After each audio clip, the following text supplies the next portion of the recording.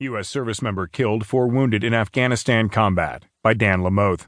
In the Washington Post World section, I'm Sam Scholl.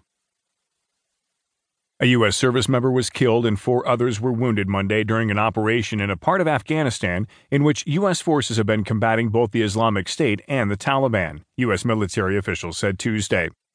The fatality occurred in Nangarhar Province's Achin district, in a mountainous area along the border with Pakistan. The Islamic